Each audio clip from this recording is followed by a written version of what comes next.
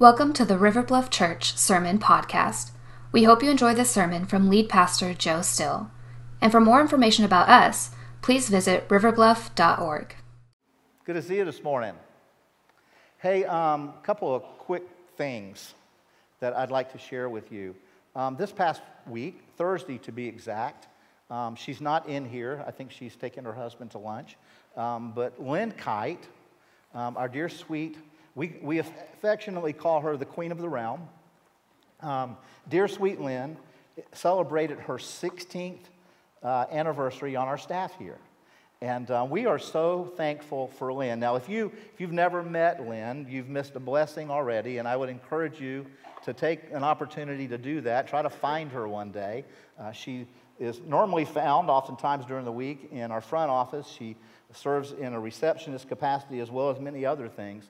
But when I tried to recognize her in the first service, she wasn't in here because she was doing what Lynn does, and that was praying with one of our members who was just having a rough day. That's what she was doing. And instead of being in here to be celebrated, she was serving. And that is just who that woman is. And so if you've never had the privilege of being prayed for by Lynn on the phone, when you call the church office, to just check on something, Lynn will pray with you. And so when you get the next chance, the opportunity, those of you that know her, just bless her. Let her know how much you love her and you thank God for her. And you will find a blessing in return, I am sure. If you don't know her, try to find her. Try to meet Lynn Kite. It'll be a great and wonderful experience for you. The other thing that I want to encourage you to do is I pray that somehow, as you made your way in today past one of the tables at one of the entrances, exit to our auditorium, that you saw some of these invitations. These are for you to take to extend. Now, you don't give these out by like renting a helicopter and dropping them. Okay? These are personal invitations that you would give to somebody relationally and say, hey, on Easter Sunday, on April the 9th, isn't it April the 9th? Yeah, April the 9th, thank you. I'm gonna go worship the Lord at River Bluff Church and just thank Him for what He did. I'd love for you to join me. So it's something to get you talking, a tool to help you. Again, don't just throw them out. Don't leave them in the bathrooms at work. Use them relationally. Okay, I want to encourage that as a method to do that. Now we are going to be looking today we're going to wrestle with 3 words that Jesus spoke in the Sermon on the Mount. And I know you're saying, Joe, I know you've been slow through this, but we're actually going to get through 6 verses. But we're going to deal with 3 words in Matthew chapter 7. But before we do that, I want to rewind just a minute and remember the journey we've been on. We've been walking verse by verse by verse through the greatest sermon ever given by Jesus, the Sermon on the Mount. We started, I think, last September. We took a little break, but for Christmas and all, but we've been just working our way through that. And today we take a turn because we step into chapter 7. Now, chapters 5 and 6 has mostly been about what goes on in us internally, about what happens internally in us. And so that's kind of the first, chapters 5 and 6 have been that, and how we enter personally life in the kingdom of heaven, because that was Jesus' invitation, is that we would repent and believe the good news and enter life in the kingdom of heaven. And in that sermon, the early part of chapter 5, Jesus deals with an identity issue. He wants us to make sure that we understand who we are in Him and relationship to Him, with Him in our lives. And so it's something that everyone who gets baptized here, we remind them of. We give them a little candle that remind them of this. And in Matthew 5, we repeat Jesus' words where He said, you are the light of the world. He goes a little further on, past verse 14, and He speaks these words. He said, so let your light so shine before men that they may see your good works and give glory to God in heaven. That is your identity if you are in Christ. It's a central part of your identity. So to help you remember that, today, I got a light. I'm just going to set that there because that's the truth about you if you're in Christ. To remind you that you're the light of the world, that God has a plan for you. To remind you as a citizen of the kingdom of heaven, that's who you are. You're a light of this world. Now, jump over to Matthew chapter 7. If you got your Bibles open and want to follow there, do that. But Jesus gives us 3 words to start this part of his sermon. He's changing gears now. He's going into our relationships, how we need to, as citizens of the kingdom of heaven, how we need to relate to each other and how we need to relate to the lost world. So he is upshifting really quickly here, okay? That's what Jesus is doing. He's going for relationships now. And he starts this part of his sermon off with these 3 words. Do not judge.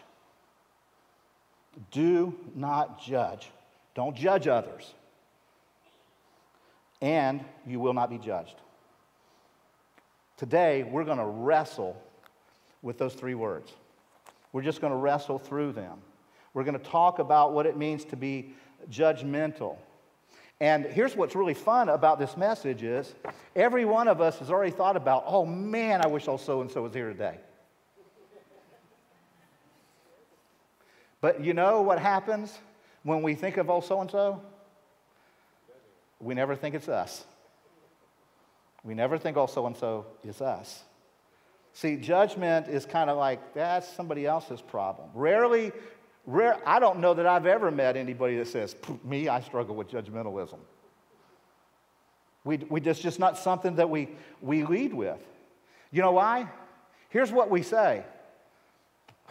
I'm just right. It's just hard to hide. I'm always just so right. I'm not judgmental. I'm just right. And if I'm right, I got to tell people. That's just kind of the way it works.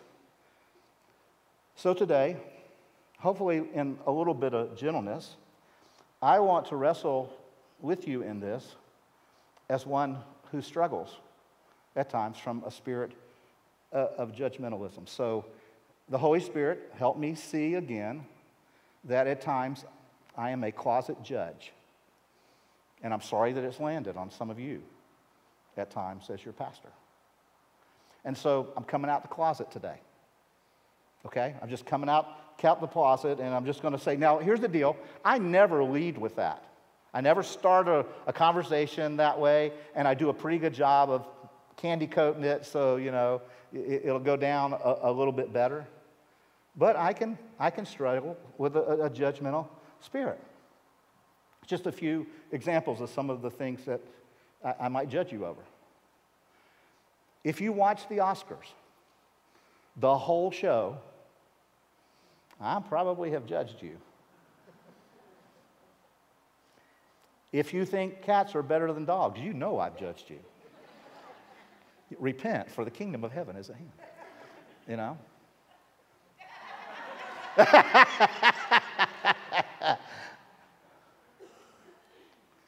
If you think there's a better chicken sandwich than Chick-fil-A, that is God's chicken, people. I just don't know I can have love for you. No. Those are kind of silly things, I know. But maybe on a little bit more serious note. Again, this week I had to wrestle through this. And the Holy Spirit reminded me of some things where I still struggle with this. And he reminded me that I have a spirit of judgmentalism towards lazy people. People that, from my perspective, I deem to be lazy. I have, some struggles judging people who publicly carry the name of Jesus, but use it to beat other people up. I judge there. So what that means is, as silly as it sounds, I have judgmental problems about judgmental people. I do that. And now, here's the way I kind of work this out in my head. Because I think I'm right, I see every time I practice this spirit of judgmentalism, I see Jesus standing next to me, putting his arm around me saying, go get him, Joe. Go get him. That's kind of how I rationalize that kind of thing.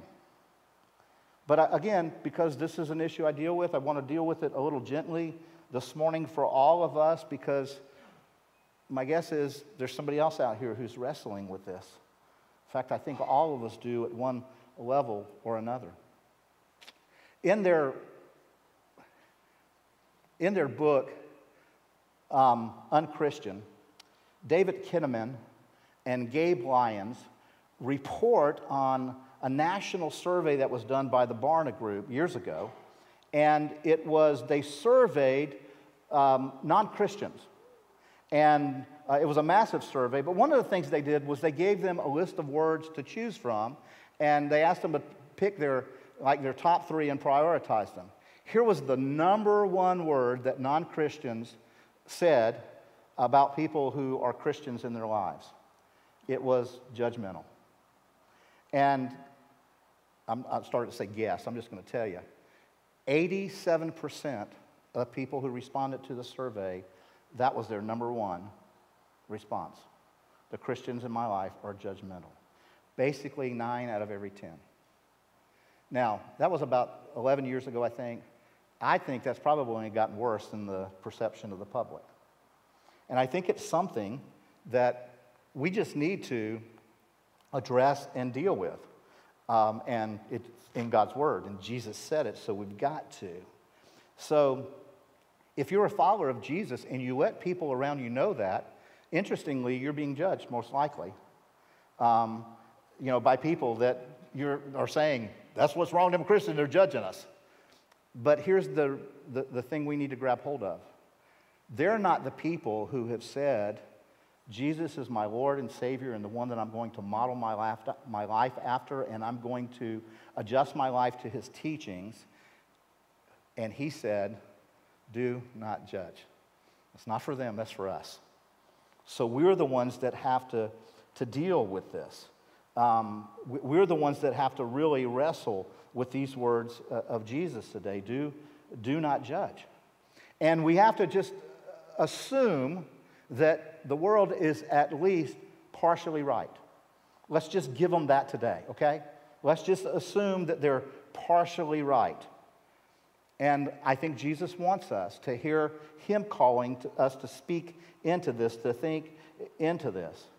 And even though I don't want to think I'm judgmental, it's just the truth about me. And part of that I've discovered is because in some ways it makes me feel better about myself. That's a sad truth, but it's true when it comes to this issue. So today what Jesus, I think, is saying, maybe not so gently, is we'll get into deep, deep trouble if we don't clearly hear his words and choose to adjust our lives to the words that say, do not judge. Now that word judge that's used here is a massive word. It can be interpreted and translated in lots of different ways. And so I want to talk real quickly, I'm going to blow through these, what I don't think Jesus is saying here, okay? I don't think Jesus is saying when he's using this word judge here, I don't think he's saying stop all thinking. Just quit any critical thinking. I don't think Jesus is saying that. Another thing that I don't think Jesus is saying is you got to figure out how to agree with everybody. Don't think Jesus is saying that, You've got to discern truth from error. And so there are going to be some people who, look at things and you're going to disagree with them. So it doesn't mean you'll never disagree with anybody. And it also doesn't mean that if you disagree with someone that you can never speak to them. You can never talk about what you disagree over. That you just have to, bite your tongue and sit in your hands. That's not what Jesus is saying. So what does he mean when he's addressing this? Because again, this word judge, it is translated in many ways. It can be translated as making a moral judgment. It can be translated as making a legal judgment, discerning truth from error. It can be used to talk about ways to enforce a law. It can be used to talk about God's judgment. It can also be translated as condemnation.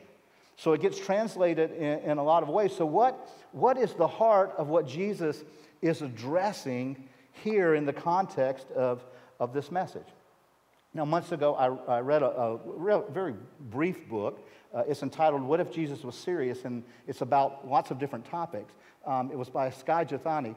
And in it, he had an illustration that I thought was just marvelous. So I want to share it with you. It's going to come up on the screen.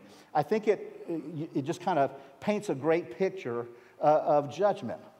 And in this drawing, it kind of points out there's a range of meaning. On one end, there is just the ability to discern, that things are different. On the other end is condemnation, okay? And in between, there are other interpretations. And so here you have a group of apples and oranges, and discernment, judge, is just simply saying apples and oranges are different. There are apples and there are oranges, and they're not the same. That is just simply an observation. It is a discernment, not a moral decision in any way. But the other side of that coin is not discernment, it's condemnation. It's you making a decision that apples are less than oranges, that God loves oranges and hates apples. Down with apples, That's kind of this movement, the spectrum here. Now, let me get kind of Greeky-geeky real quickly. The word that's translated, that we get our word judge from here, is the word krino. And in its simplest, purest form, it just simply means to separate, But what we do is we often take farther just separating to condemning. And I think this is what Jesus is talking about. Because we are called by Jesus, we're called by, throughout Scripture, to be discerning.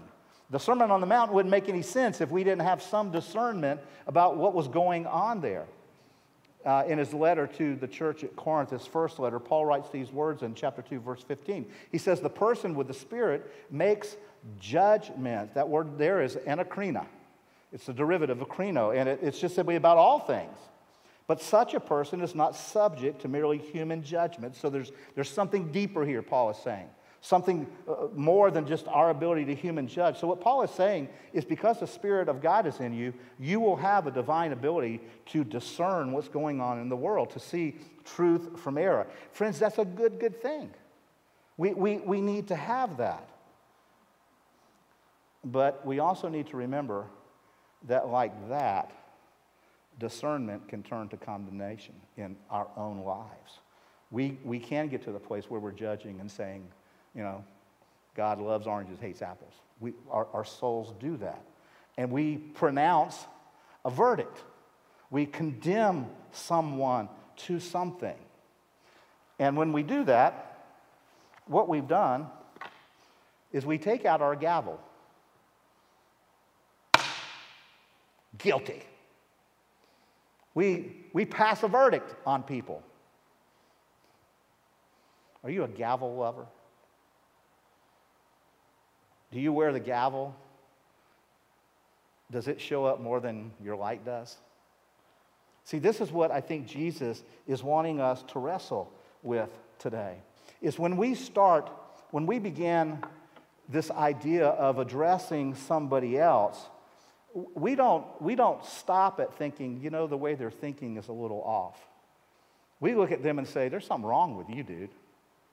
There's just something, you're eating up. You're just broken. Not that your thoughts are off from God's, but there's something wrong with you. And so we go after people, and especially people who want to be kind of moral guides, and we think that our job is to point out everything that's wrong with everybody else, and they become critics of everyone. That's what Jesus is talking about here, is how we go in that direction. Are we people who carry around the gavel instead of just discerning, we judge? Now, if you've ever been on the receiving end of somebody else's judgment, it can be painful.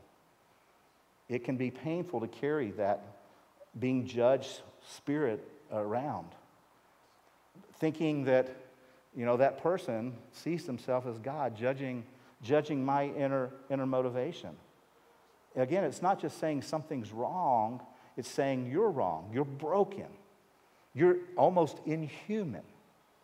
It's kind of where that comes down. Listen to Jesus' half-brother James.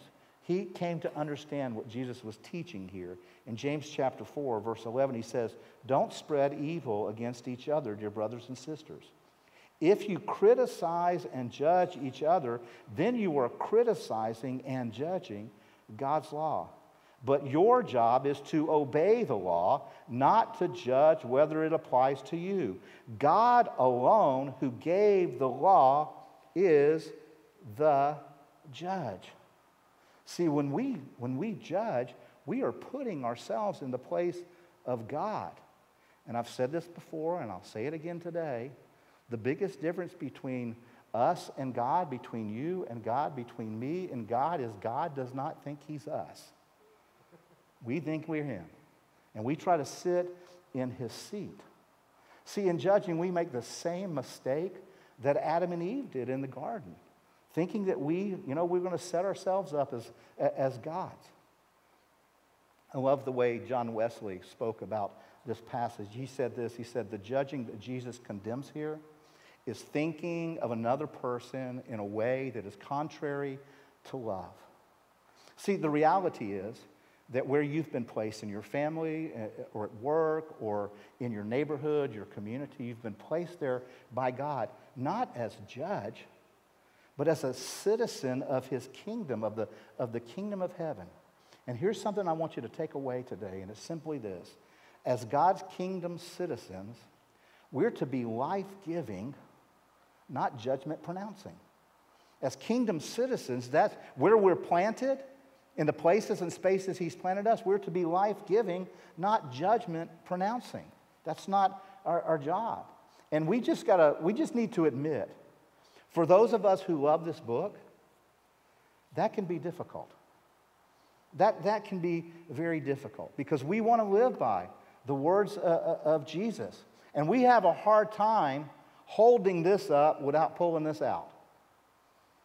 We just want to walk around with these, and we really start falling in love with this. And we just want to beat people up with our gavels, thinking that somehow we're going to get the Word of God into them that way. And so we try to posture ourselves as something other than we are. And what we need to posture ourselves are as citizens of God's kingdom, the kingdom of heaven, who are aliens in this world. Not gods. We're aliens in this world. So would you do me a favor? Just look at the person close to you and just say, judgment ain't your job. Just as a way to reinforce this today, just say, if nobody's near you, you can just look at me. And I'll tell you, judgment ain't your job. It's just not. Some of y'all are enjoying this too much, But, if we're going to let our light shine, we got to let go of the gavel. We've got to willingly choose to let go of the gavel. We've got to believe that Jesus' way is a better way than me clinging to the gavel. We've got to do that. Now, I've noticed that I will typically put my gavel kind of maybe in my back pocket so I can pull it out when I need to. I don't lead with the gavel. I don't do that. We don't lead pronouncing judgment. We look at somebody who thinks differently, believes differently. We reach for the gavel then. Kind of like, the Old West six-shooter pulling it out and popping some off. And Jesus is telling us today, we've got to address this. We've got to deal with this. Maybe, just maybe, it's not a coincidence, just not a coincidence that everybody we want to judge doesn't seem to come towards us. Maybe there's something that Jesus wants to get at on the surface of this that we just need to wrestle with. And maybe it's this. Maybe instead of seeing Jesus as having his arm around us saying, go get him, maybe what we need to do is see Jesus standing in the middle between us, doing what the Bible says Jesus does best, drawing all people to himself. Maybe that's what we need to do is envision that Jesus. And I think the big idea for Jesus here today that he wants us to grab hold of is in the kingdom of heaven, we're called to be life-giving, non-judgmental presence in the places and spaces he's landed us.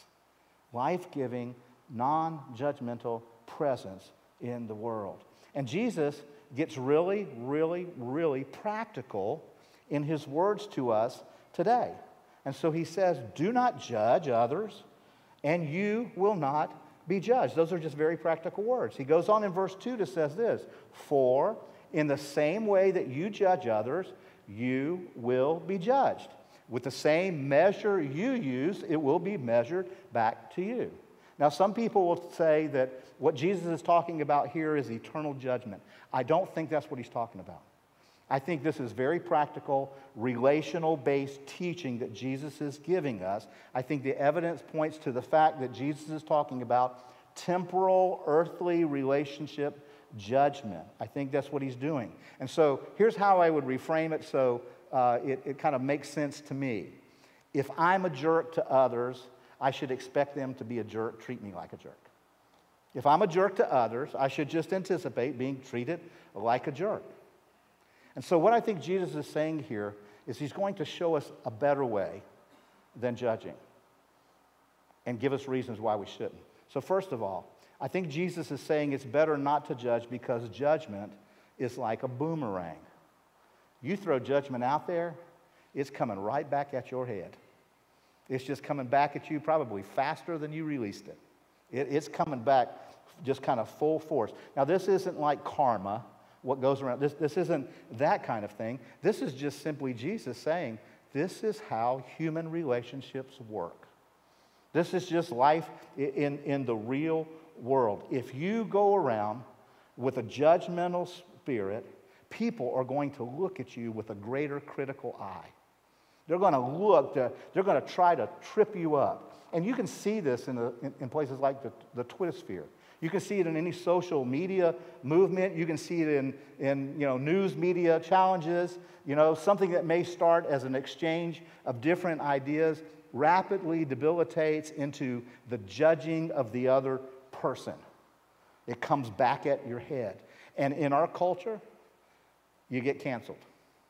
We just cancel people, just obliterate their humanity altogether. And what Jesus is teaching here is simply, it's just playing out all around us. We see this. If you judge other people, they're going to look at you in a way more critical way.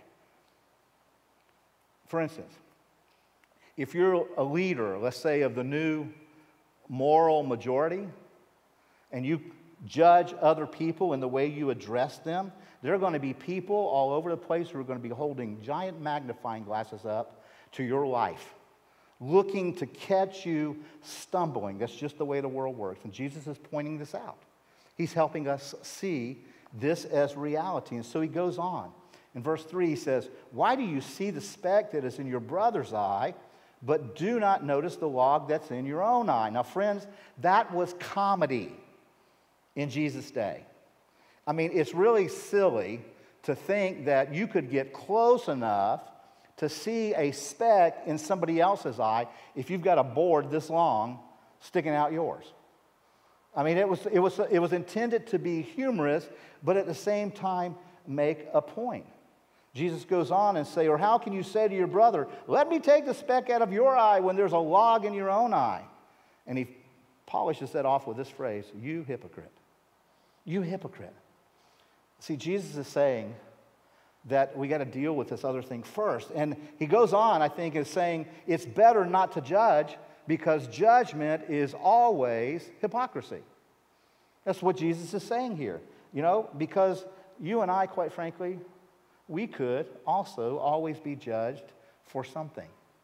There's something going on in your life right now, some place where you're failing miserably, following Jesus, and you could be judged for that. So to judge another, quite frankly, Jesus is saying it's hypocrisy. There's just some way that Jesus is inviting us to look at life differently, in a different way, and it has to do with this. And we've got to avoid judging because we could always be judged. Jesus is saying, listen, the starting point of dealing with a speck in your brother's eye is to stop feeding the arrogant pride in your own life. That's often, our log. That's often what's going on with us. And we need to realize this. We need to understand that this either, we can bring life to somebody or we can take life from people. And here's the truth about this self-righteous stuff. Self-righteousness and pride, these are the fuels that judgmental hearts live on. It's just the fuel that they live on. That's Jesus' point. And this is just how we continue to live in this. And so the big issue here is the prideful arrogance, it's also simultaneously one of the most acceptable sins in the church today. That we're proud of our judgmental spirits, that we can point out sin in the world quickly. And so it's one of the hardest to detect. It goes back to that, hey, we're just right.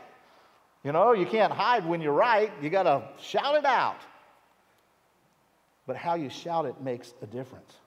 And so can we just admit, can we, to each other, just personally for a minute, that all of us, me included, we all pick and choose the sin we want to put judgment on.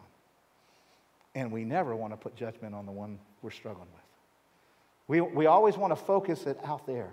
One of the things that Kinnaman and Lyons said in their book, and they were summarizing some of their findings and some of the ways that they had spoken with Christians about it. They said this: our research with Christians confirms that often we miss the point of reflecting Jesus to outsiders because we're too busy catering to the expectations of other believers. In other words, we're just content to keep each other happy. If we can just keep each other happy, yay for us! Jesus has something more in mind. So I want to say something for just a moment that I hope clearly communicates a deep truth that I believe about the church in general, but I want to say specifically for River Bluff Church. We are a collection of sinners who Jesus has made into saints. We're just a collection of sinners. When we gather under the banner of God's goodness and His great grace. Anytime we gather to worship or take the Lord's Supper together or pray together, every time we walk through those doors together, we are gathering, saying to one another and to the world, we are absolutely desperate for God. We just are. That's who we are. And so if you're visiting with us today, I just want you to hear me real clearly say this. If you are looking for a church with some perfect people in it, baby, you have turned down the wrong aisle. You just have. As John Ortberg says, and I love the way when he said this, all of us, we all got here with tags on us that said, slightly irregular, take as is, baby. And that's what we've done with each other. And that's just the truth about us. And so Jesus asked this question in light of that, who are you to judge? Who are we to judge? And so Jesus presses us on this even further. He says this in Matthew 7:5, you hypocrite. First take the log out of your own eye, and then you will see clearly to take the speck out of your brother's eye. See, what Jesus is saying is most of the time we can't see clearly. We can't see clearly what's really going on in the lives of somebody. Have you ever made a mess of something relationally? And you've tried to untangle it yourself, and you seem to never be getting anywhere? Here's why it's so hard. It's because we have a hard time understanding our own heart's motivation that got us in the mess in the first place. That's why it's hard to untangle it yourselves. Sometimes we have to have outsiders help us. If it's hard for us to know our own heart's motivation, how impossible would it be to understand the heart of another's motivation? It's impossible. We just can't. We can't do that. And so we've got to step into this with that as our reality, as knowing that we cannot understand the heart motivation of somebody else, Because here's the other thing that often happens with our judgment, is what we're doing when we judge somebody else is we're just simply projecting our own pain into their lives. projecting our shortcomings, projecting our own struggle with secret sin in our lives. And just like a projector, all the projector does is beams out what's in it, being sent into it. We project that in our judgment. We project our pain. So one of the things that I think Jesus is saying is it's better not to judge, because judgment is most often rooted in misperception. We cannot properly perceive what's going on. Some of you are familiar with the church, because they've been in the news on many occasions, called Westboro Baptist Church. And you will see them picketing at funerals of those in the military, at funerals of people who practice homosexuality, and they'll hold up signs that say things like, God hates, and you just fill in the blank with whatever, and they'll go to funerals. Now, I think that type of judgment breaks my heart on lots of levels, but two main ones. First is because publicly they're saying they're representing Christ, and that breaks my heart for how the world sees us. But the other way it breaks my heart is because they're probably projecting their own pain. They're probably, they probably have this internal narrative that's going on that God hates me. That God at the core really just hates me. And so their signs would be more accurate if they held up signs, that are projecting what's really going on in their own souls, that God hates me. And so that breaks my heart. See, I don't know if you've ever met somebody that you just sensed just deeply, deeply, deeply was awed by the love of God, because they're usually people that are deeply connected to their own sinful nature, deeply connected, knowing that they deserve nothing more from God, nothing, because they got His grace. The grace of the King of Kings and Lord of Lords. And they're just able to give grace back to those around them. And so what Jesus is saying is, because of these reasons, because judgment is like a boomerang, and because judgment is always hypocrisy, and judgment is most often rooted in misconceptions, we got to get out of that. We got to stay out of that business, because it's unhelpful, it's unhealthy. I doubt anybody in this room can say they had a conversation in which they really kind of went at somebody and judged that person, and they came back the next day and said, oh my goodness, my life has been transformed. You were so right. It's just not the way that plays out.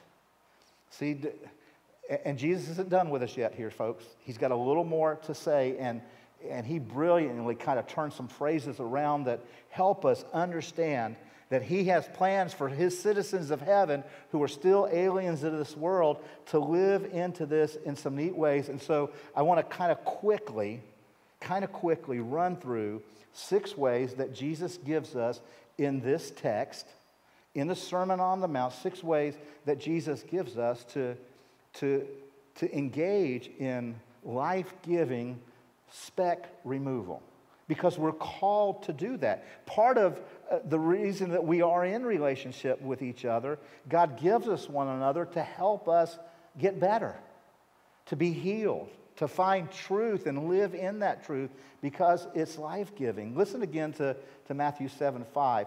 He says, you hypocrite, first take the log out of your own eye, then you will see clearly to take the speck out of your brother's eye. Jesus intends for us to be in the speck removal business.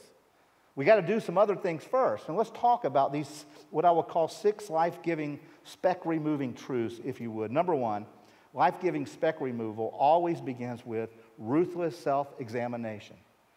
It always begins with ruthless self-examination. Before we dare examine the speck in a brother or a sister's eye, we've got to be doing the hard work before God, in the presence of God, to examine our own hearts. We've got to pray the prayer of David from Psalm 139 that says, search me, O God. Point out any evil way or wickedness in me. Point that out, O God, and then lead me in the everlasting way. Lead me in that path, Jesus, that brings eternity into focus for others. And if we're not regularly laying ourselves before the Lord that way, then we will always operate out of arrogant pride. The only way we'll ever have the ability to speak in a way that helps remove a speck from somebody else's eye is we have to just spend time before the Lord in this. I love the way Henry Nouwen speaks of this in his great book, The Wounded Healer. He says this, he says, "Who can take away suffering without entering it? The great illusion of leadership in our day is to think that a person can be led out of the desert by somebody who's never been there." Friends, we have got to lay our souls before the Lord and ask Him, "Search me, O God. Search me, O God. I'm not going to say another word to anybody about a speck in their eye until I am saying to you, search me, O God." And so maybe the big practice this week for all of us is that we would just sit in the presence of the Lord, silent, get alone, and just say, "Search me, O God. God, would you point out in me those places where I have not surrendered more fully to the everlasting way?" God, point it out. Now, can I tell you something? Most people will tell, I want to find a prayer that Jesus will answer. Jesus will always answer that prayer. Jesus will always answer that self-examination prayer. He wants to point it out more than you want to know it, because He wants to give you more life. And so Jesus presses in even deeper here.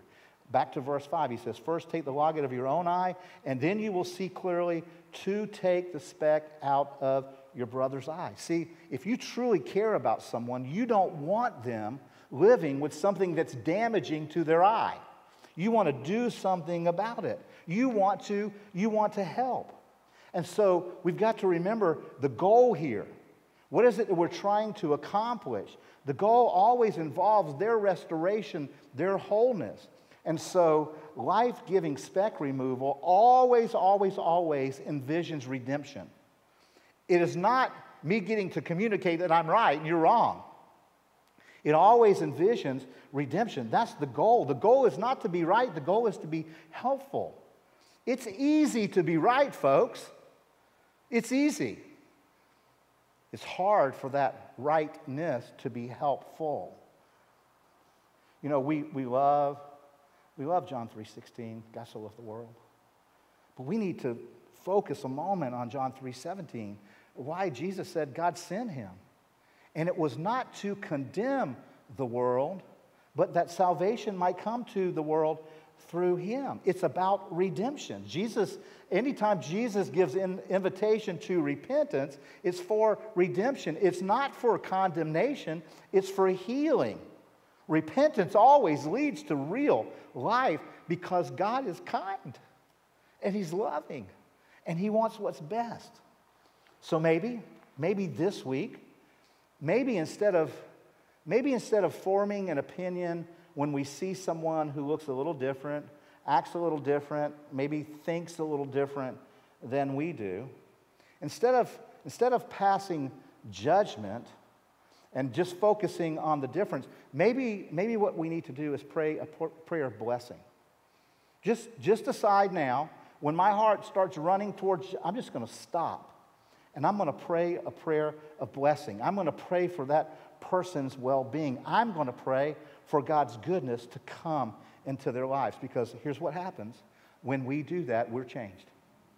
We're changed. We move away from judgment. Back to verse 5. Jesus said, "You hypocrites, first take the log out of your own eye, and then you will see clearly to take the speck out of your brother's eye." Friends, Jesus is pointing to relationship here. And He's showing us that life-giving speck removal always relies on relationship. You got to have a relationship before you enter into any kind of speck removal. We have to operate from a place of relationship. If you have a disagreement, you do it in the context of relationships. But here's what we love to do. We love to drop us some truth bombs. We just love to lob truth bombs, you know? And when you lob a truth bomb, what you do is you throw it over a fence.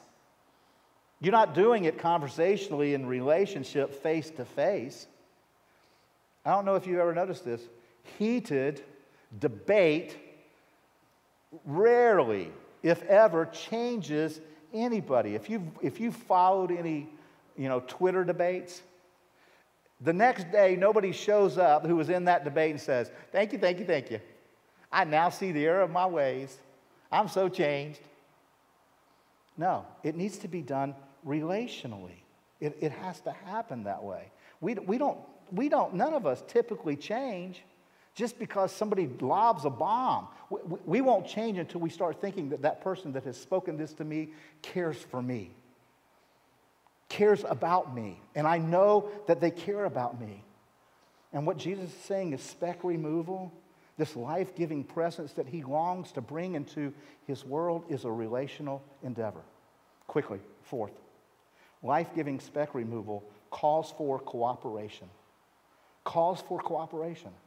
If you have this WrestleMania mindset where you see somebody who's having a problem and you think it's your job to slam them down, sit on them, pry their eye open, and pluck out that speck, ain't going to happen. It's not going to happen. You have to seek cooperation. It's got to go that way. When you want to change somebody, you got to love them first, and they got to know that they're being loved by you and that you're seeking cooperation. If you have ever tried to walk with somebody who is stuck in an addiction, you have got to be willing to have conversations with them. And then you've got to be willing to listen. And so this fourth path involves cooperation. It just calls for cooperation. Nothing's going to change until we're willing to do that. We've got to have those kind of conversations. And friends, if somebody will enter into that kind of conversation and start harrying you in their souls, for God's sakes, listen. Here's what we do in most conversations, is we are plotting while they're talking what we're going to say next. Don't do that. Really, really listen. Even if there has to be awkward pauses for you to stop and think about what you're going to say next.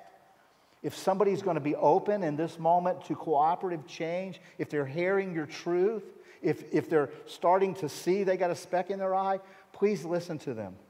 That's not the time to blow past it. Conversations, listen. Number 5, life-giving speck removal travels tenderly. It goes in gentleness because it flows out of a place of care. It flows out of a place of love. See, Jesus, I love Jesus' teaching. He could have chosen, other body parts to talk about here, but he chose the eye. How many of you love it when somebody messes with your eye? Has anybody gone back a second time to an ophthalmologist who is aggressive? We want our ophthalmologist to be gentle. We want anybody messing around in our eye to come at us very slowly and gently. We don't like to be surprised in our eyes. And Jesus knew that, and that's what Jesus is saying. When you come to somebody like this, it's like this thing in your eye. You got to come as a restorer of in peace and gentleness. Paul writes to the church at Galatia. Galatians chapter 6, Paul's writing to this church because there's some tension going on in the family of God there. Some people were struggling in sin, and this is what he says. Brothers, if anyone is caught in any transgression, you who are spiritual should restore them in a spirit of what? Speed? No. Gentleness. You move with great care. You move slowly because your words, friends, your words carry weight. Your words will either develop someone or they will destroy someone. So you got to come at this slowly with great care, with great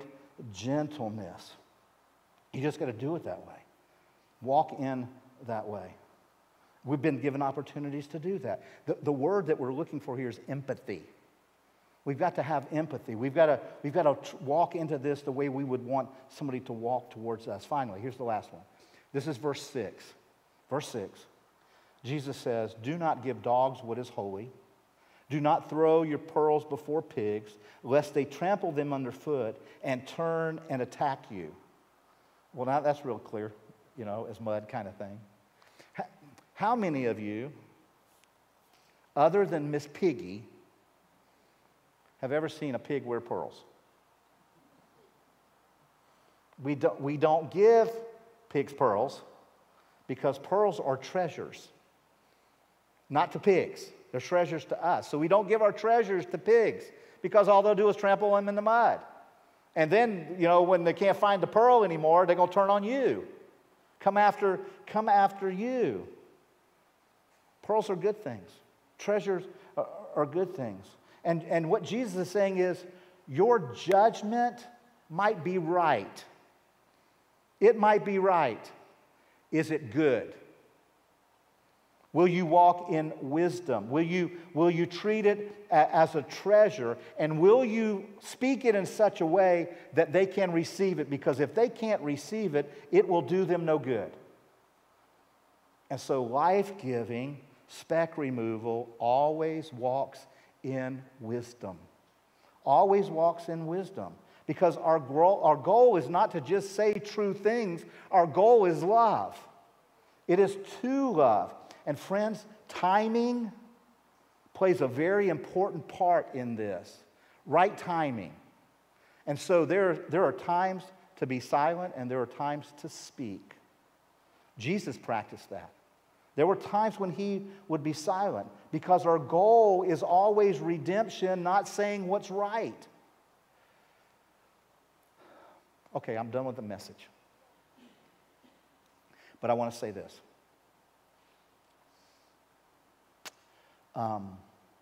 I believe in our day, I really do believe this. I believe we're seeing shakings of this. I believe that God wants to bring a spiritual awakening in our nation. I believe that. There are shakings in our land. But spiritual awakenings always follow the reviving of God's people, which always follows the repentance of God's people. And if there's a place that the Church of Jesus in the United States of America needs to repent and be revived, it is in this area where Jesus tells us, do not judge. So if you want to see salvation come to our nation and a great awakening come, then you're going to long for revival in the church. And revival always starts with me. It always starts with you. It always starts inside of us. It always begins by praying the Psalm 139 prayer. Search me, Holy Spirit. Search me and see, point out where that evil way is in me. Help me get the log out of my eye so that in love I can engage in speck removal. Revive me, oh God. Let's pray. Lord, we long for you to send revival because we long for spiritual awakening. We have neighbors. We have family members. We have people that we work with that God right now, if they were to step out of this life and into the next, they would bust hell wide open. And it breaks our hearts. And God, the thought that our judgmental spirit may keep them from finding your grace destroys us when we think about that. So, Holy Spirit of the living God, we come in this moment saying to you, search us. All of us in some ways deal with a spirit of judgmentalism. search us, point out in us. Pull the log out, oh God, because we want to be kingdom citizens that are life-giving. We want to be life-giving presence in a world that is broken and desperate for you, oh God. So we pray right now, point out any evil way in us, because we want you to then put us on the everlasting path so we can walk it out with others. We don't want to judge. Help us, God. Help us, God. Holy Spirit, we come, declaring again our need from you, declaring again our need for you, declaring that were it not for your grace, oh God, we would be the ones busting hell wide open. We need to remember that. Keep us mindful of your grace in the gospel for us. Don't let us move to arrogant pride in ourselves and our self-righteousness. Drain that from our souls, oh God. Help us be your people who love like you love, who see others the way that you do, in need of you and your grace. We repent again this day. And so we beg you, revive us. Send revival, God. Send revival in River Bluff Church. Revive us, oh God. We come. We surrender again this day. It's in the name of Jesus we pray these prayers. And all God's people said, amen.